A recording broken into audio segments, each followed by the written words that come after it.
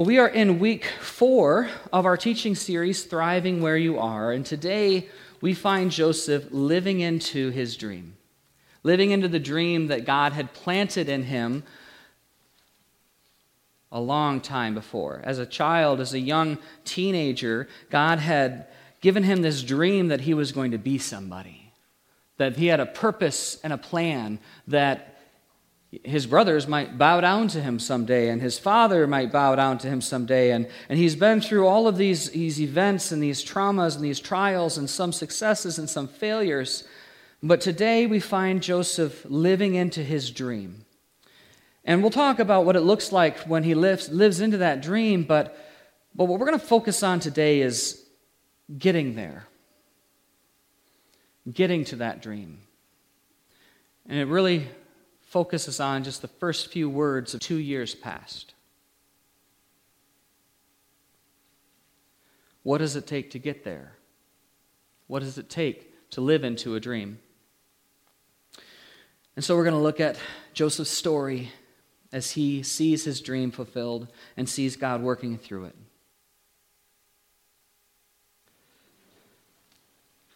Would you join me in prayer? Holy God, as we read your word at this time, I ask that your word would speak life into our lives.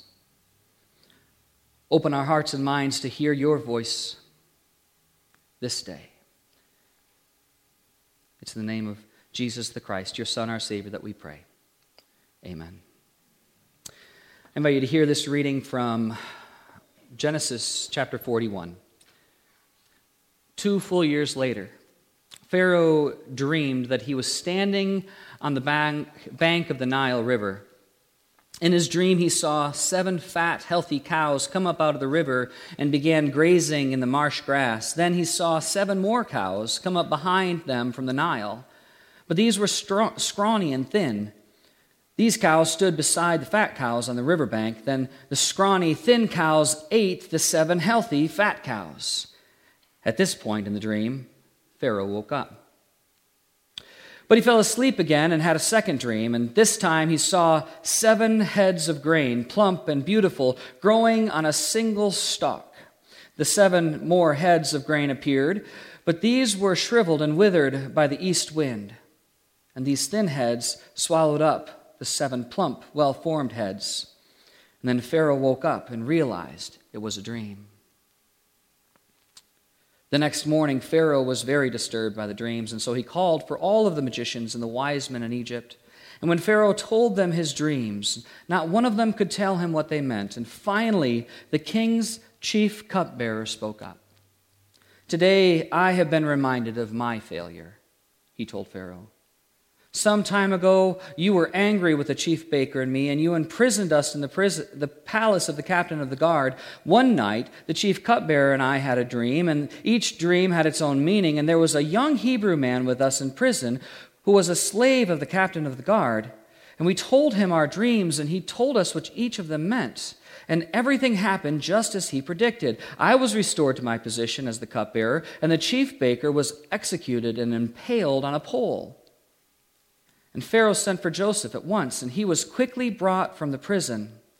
After he shaved and changed his clothes, he went in and stood before Pharaoh. Then Pharaoh said to Joseph, "I had a dream last night, and no one here can tell me what it means, but I have heard that when you hear about a dream, you can interpret it." "That is beyond my power to do," Joseph replied. "But God can tell you what it means and set you at ease."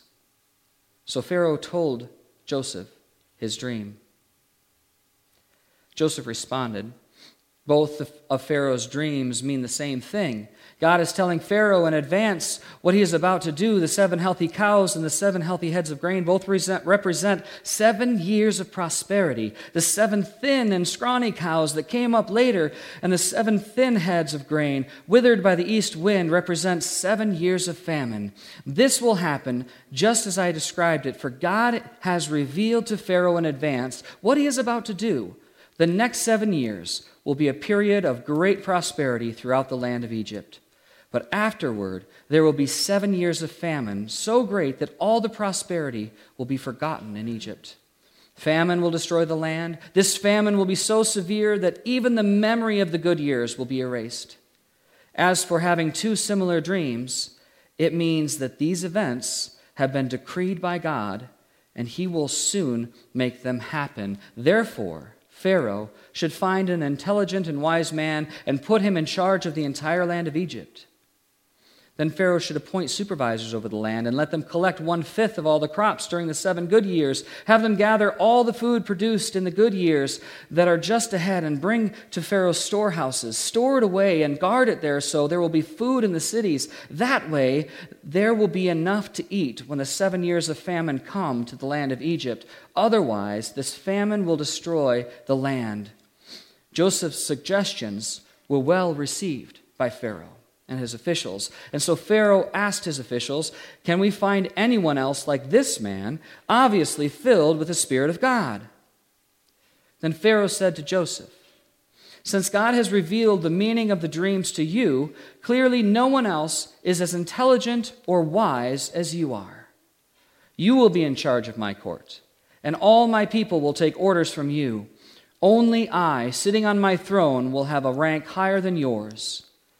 And Pharaoh said to Joseph, "I hereby put you in charge of the entire land of Egypt." As predicted, for 7 years the land produced bumper crops. And during those years, Joseph gathered all the crops grown in Egypt and stored the grain from the surrounding fields and the cities. He piled up huge amounts of grain like sand on the seashores. Finally, he stopped keeping records because there was too much to measure. And at last, the 7 years of bumper crops throughout the land of Egypt came to an end. And then the 7 years of famine began, just as Joseph predicted. The famine also struck the surrounding countries, but throughout Egypt there was plenty of food. Eventually, however, the famine spread throughout the land of Egypt as well, and when the people cried out to Pharaoh for food, he told them, "Go to Joseph and do whatever he tells you." So with severe famine everywhere, Joseph opened up the storehouses and distributed grain to the Egyptians, for the famine was severe throughout the land of Egypt. And people from all around came to Egypt to buy grain from Joseph, because the famine was so severe throughout the world. May God bless the reading of his holy word. Thanks be to God. Pray with me. Lord, we're about to hear a simple message from your word, from a simple man. I ask, Lord, that the words of my mouth and the meditations of all of our hearts gathered here, Lord, that they would be acceptable in your sight. Oh, Lord, you are our rock, and you are our Redeemer. And it's in your Son's name that we pray. Amen. So Joseph has seen an awful lot. A lot up to this point. And today we see his dream fulfilled. Finally, Joseph's dream is fulfilled.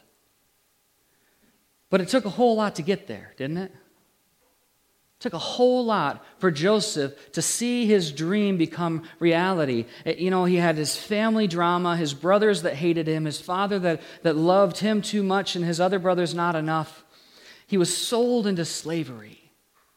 He had some successes. He rose in Potiphar's house only to become accused of a crime he didn't commit, to be imprisoned for something he never did, and then to spend all this time waiting.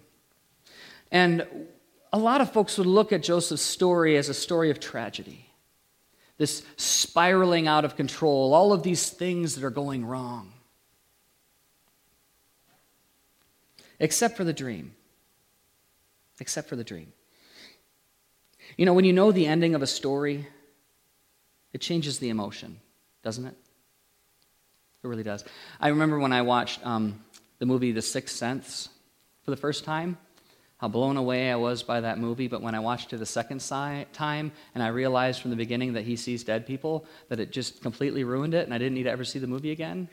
it was similar to when I saw the movie Signs, and then I realized that, it's just the water that kills the aliens, and I don't need to watch this movie again either. And last night, for instance, as I was watching Star Trek, the original series, and Spock's brain was disassociated from his body, and there was, quote, no way to ever put it back, I knew that was not true, because in the next episode, Spock's in the next episode. When you know the end of the story, it changes the emotion of how you respond to it, doesn't it? It's different, though, when you're living in the middle of the pain and you don't know what's going to happen next. When you don't know what's going to come next. It's different living in the moment. And Joseph didn't know. Joseph didn't know how long he was going to be waiting. And in those times in our lives, and I'm sure in Joseph's life, because he was a regular guy too, probably was asking the same questions we would have asked. Why? Have you ever wondered why? Why does God allow pain? Why does God allow these things to happen, these events and these situations and these relationships and these conflicts to happen in our lives, and these times of waiting where it seems like nothing is happening, when God has given us a purpose and a vision of something to complete? Because Joseph had a dream. God had given him a purpose, a mission, a dream to fulfill, and he's stuck in prison for 2 years? Is there a purpose? That's what I ask. When I'm stuck, what's the purpose in this? Why am I meant to suffer through this?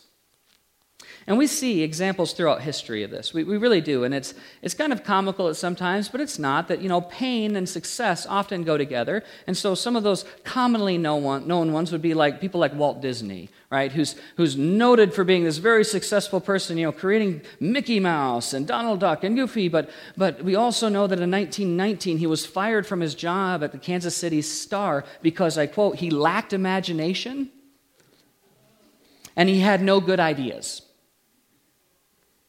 He was a failure. Or Steve Jobs, right? Notably, the father, quoted, like literally, he is the father of the digital revolution. iPhone, iPad, iMac. He was kicked out of Apple, right? He was literally kicked out of Apple. The father of digital revolution. Steven Spielberg, right? Director of some of my favorite movies of all time. Steven Spielberg was rejected admittance 3 times to a film school that now has a building named after him. Right? Talk about failure. And J.K. Rowling's is an easy one. We all know her story, or maybe we don't. So she's famous now for the Harry Potter books, but when she was younger and she had these ideas and was trying to put them on paper in the 90s and before, she was divorced, she was jobless, she was penniless, she was a single mom, she was moving around as a teacher trying to get some jobs and just get money. And she writes that she was suffering from depression and anxiety, and she was living on government subsidies. And in 1995, which is not that long ago, 1995, when she finished Harry Potter, the first book, it was rejected by all 12 major publishers. Did you know that? Harry Potter was rejected by all 12 major publishers. It was only a tiny little publisher over in England that said, I'll give it a chance and we'll print 1,000 copies. Failure. Henry Ford, our own Henry Ford, noted for building this amazing company in its time. Prior to that, he had countless companies fail and countless bankruptcies. Failure and upon failure upon failure to build one company that succeeded. Is there a purpose for the trial? Is there a purpose for the pain? Is there a reason why we have to endure suffering to achieve God's purposes in our life? And I need to be very clear, God does not make those things happen. Do not hear me say that God makes those trials happen. He doesn't. But do we need the pain? And do we need the hurt? Do we need the trial to understand the blessing? This is something that I believe we all struggle with when we really start thinking deeply about our faith and our life and our understanding of God. Do we need to suffer to understand blessing? Can you truly understand joy and know what joy is if you've never suffered? Can you fully appreciate God if you've never lived in a time where you felt abandoned by God? It's very hard to reconcile. It is very hard. And the more I learn and the more I personally grow, I find myself falling more and more in line with A.W. Tozer, who said in the book, The Road of the Righteous, he said, "It is doubtful whether God can bless a man greatly until he has hurt him deeply." And that's a message of controversy all of itself, and we could sit for hours and discuss that. But it brings us to a place of thought. Why the suffering for Joseph? Because he suffered again and again and again and again and again. 2 full years had passed. Why so long? Why did he have to wait 2 years? The cupbearer was told, when things go well for you, remember me, because I'm in this prison and I shouldn't be. That's what we talked about last week. And he's stuck waiting. Joseph was faithful. He was obedient. He was doing what he needed to do. He had a good disposition. Why are you guys frowning in this prison? Right? As we talked about last week. God was with Joseph. Yahweh, the personal form of God, was with him. Why wait? And the answer is that God is still at work in the pain. God is working on us in our times of hardship. God works on us in our times of hardship. So before we can get to living into the dream, we have to get there first. And so I want to talk for a minute about my friend Job. You see, Job learned a lot through hardship. You want to talk about a man who suffered in life? Job, the biblical character Job, suffered immensely. He not only had his children die, he had his family completely die, his home burned to the ground, he lost everything. And I'm not just talking about like money and possessions. I mean everything. He couldn't even say, well, at least I have my health, because he didn't have his health either. Literally, Job had nothing. Nada. Zero. Zip. Zilch. Nothing. And so he goes to God and he starts searching for answers. Because that's what we do, right? We ask, why? Why? Why all of the pain? Why the sorrow? Why the tragedy? Why is this happening? And so this is what he says. My complaint today is still a bitter one, and I try hard not to groan aloud.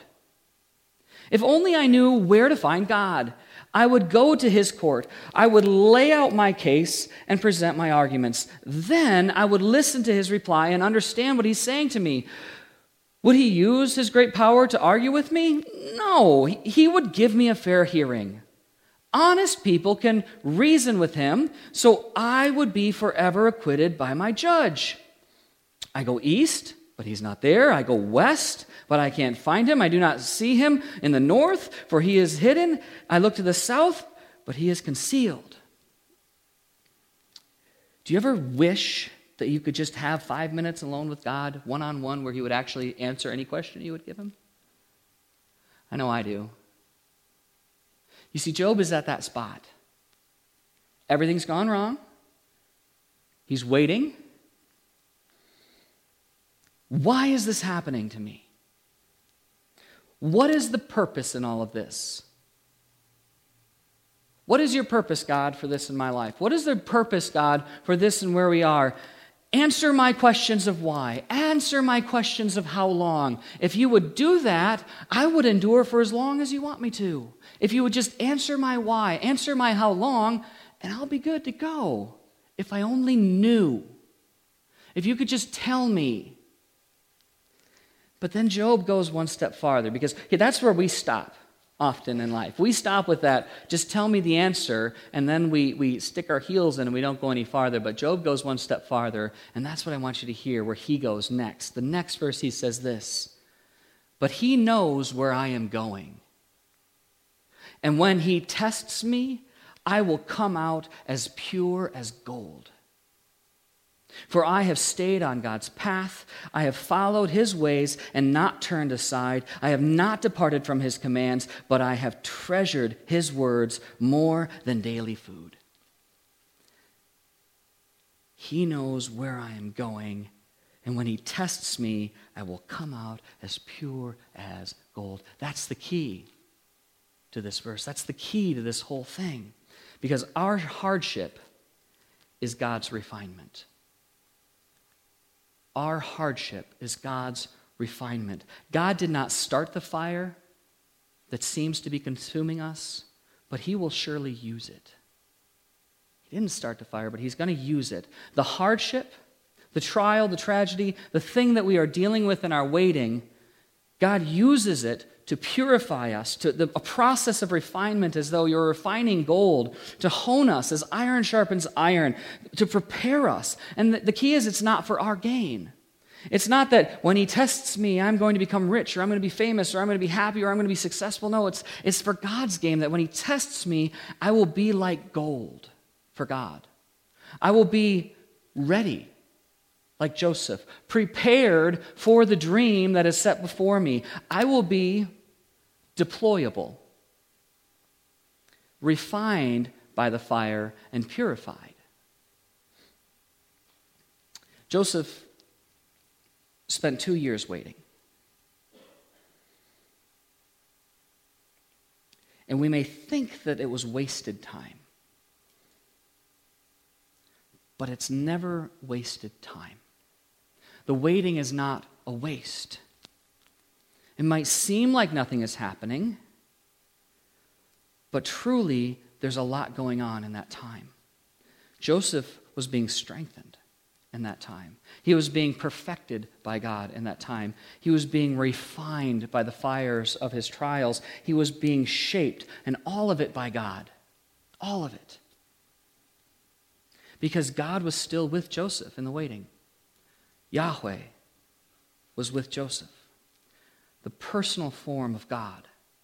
God was personally with Joseph in the waiting, in the trial, in the tragedy. And we see it throughout the Bible, throughout Scripture, and throughout so many other times how God uses waiting. I mean, just looking at a couple of people. I mean, Abraham had to wait for the birth of Isaac. He kind of screwed up a little bit in there, here and there. But Moses also had to wait. He had to wait until he was an old man to lead the people out of Egypt and the Exodus. Elijah waited by the river. Noah had to wait nearly 120 years for rain. Have you ever waited that long for rain? No, Noah did. Paul waited in hiding for 3 years. You see, God works on us in our waiting. And it may seem like nothing is happening. It may feel like we're going nowhere.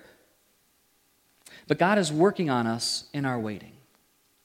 And he has everything planned out for the future, and so our waiting helps refine us. And when the time is right, things move fast. Very fast. God moves on his timetable. And it was quick for Joseph. 2 years later, Pharaoh had these dreams, and everything fell into place. Joseph was refined by God by then. He was prepared for his role. He was prepared to live into the dream that was given to him before he was sold into slavery as a 17-year-old boy. Now he's 35 years old. If you do the math, that's 18 years, which means he spent more time in Egypt than he did at home with his family. 18 years from being in Egypt, getting to Egypt, to seeing the beginning of the dream fulfilled. Not the end of the dream fulfilled, but just a glimpse of the beginning of it. He's made the second in command. He takes a new Egyptian name. He marries Potiphar's daughter. They have 2 sons. 7 years of good crops. The famine starts. And we start to see in the story, because we know the ending of the story, but the narrator starts to show us God's plan and purpose as it starts to come into clarity, and we realize that this is not really just about Joseph and a dream. This is about a people and the world and saving people and restoring people. So Joseph's story teaches us a few things that we can take into our own times of transition. Because we all find ourselves in times of waiting. We all find ourselves in times of trial and sorrow and suffering and waiting in that time where I'm on this recumbent bike, putting a lot of energy in, but I'm not going anywhere.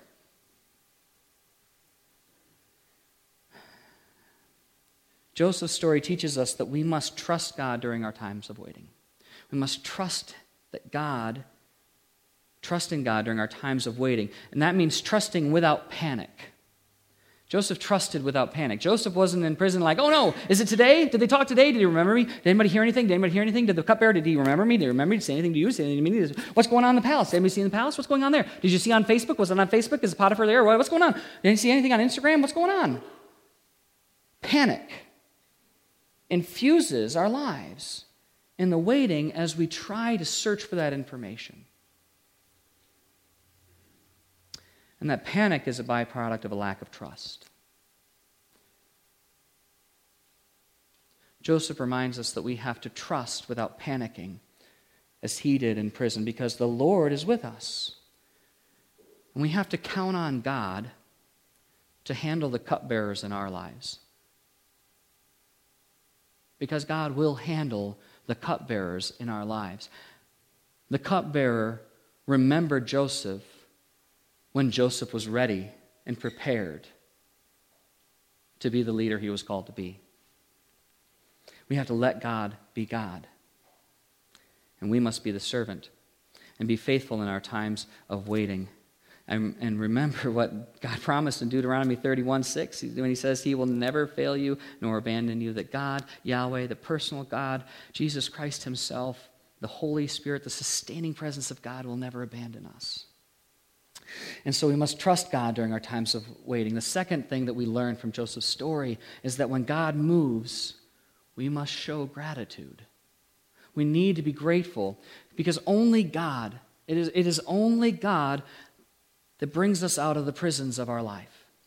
Realize that it is God who brings Joseph out of prison. God gave Pharaoh a dream. God helped the cupbearer remember Joseph. Pharaoh calls Joseph to interpret the dream, not because Joseph can interpret dreams, but who has the power to interpret dreams? God has the power to interpret dreams. Who is the instigator in all of this? God is the instigator in all of this. God is the one who sets Joseph free. God is the only one who sets us free. And only God can reward our faithfulness as well. And so when God moves, we must respond not with pride or arrogance that, ooh, look at me, look what I've done, but with humility and gratitude. Accept the blessings with humility as Joseph does, and then serve others out of that blessing. As we talked about a few weeks ago, the purpose of blessings was never intended to bless ourselves, but to bless other people. So I leave you with one final verse on this line. Only Jesus truly sets us free. Only Jesus truly sets us free. And the way he said it himself was that, so if the Son sets you free, if the Son sets you free, you are free indeed. Let's pray together. God, we thank you for your presence in our times of waiting. Give us the patience to wait with you. Give us eyes to see your refining work in us as we endure until your Spirit moves us into the time of your intended purposes. Give us grateful hearts, that always and in every way we would give thanks to you for the sure abundance that you have poured out on us. It's in the name of Jesus Christ, your Son, our Savior, that we pray. Amen.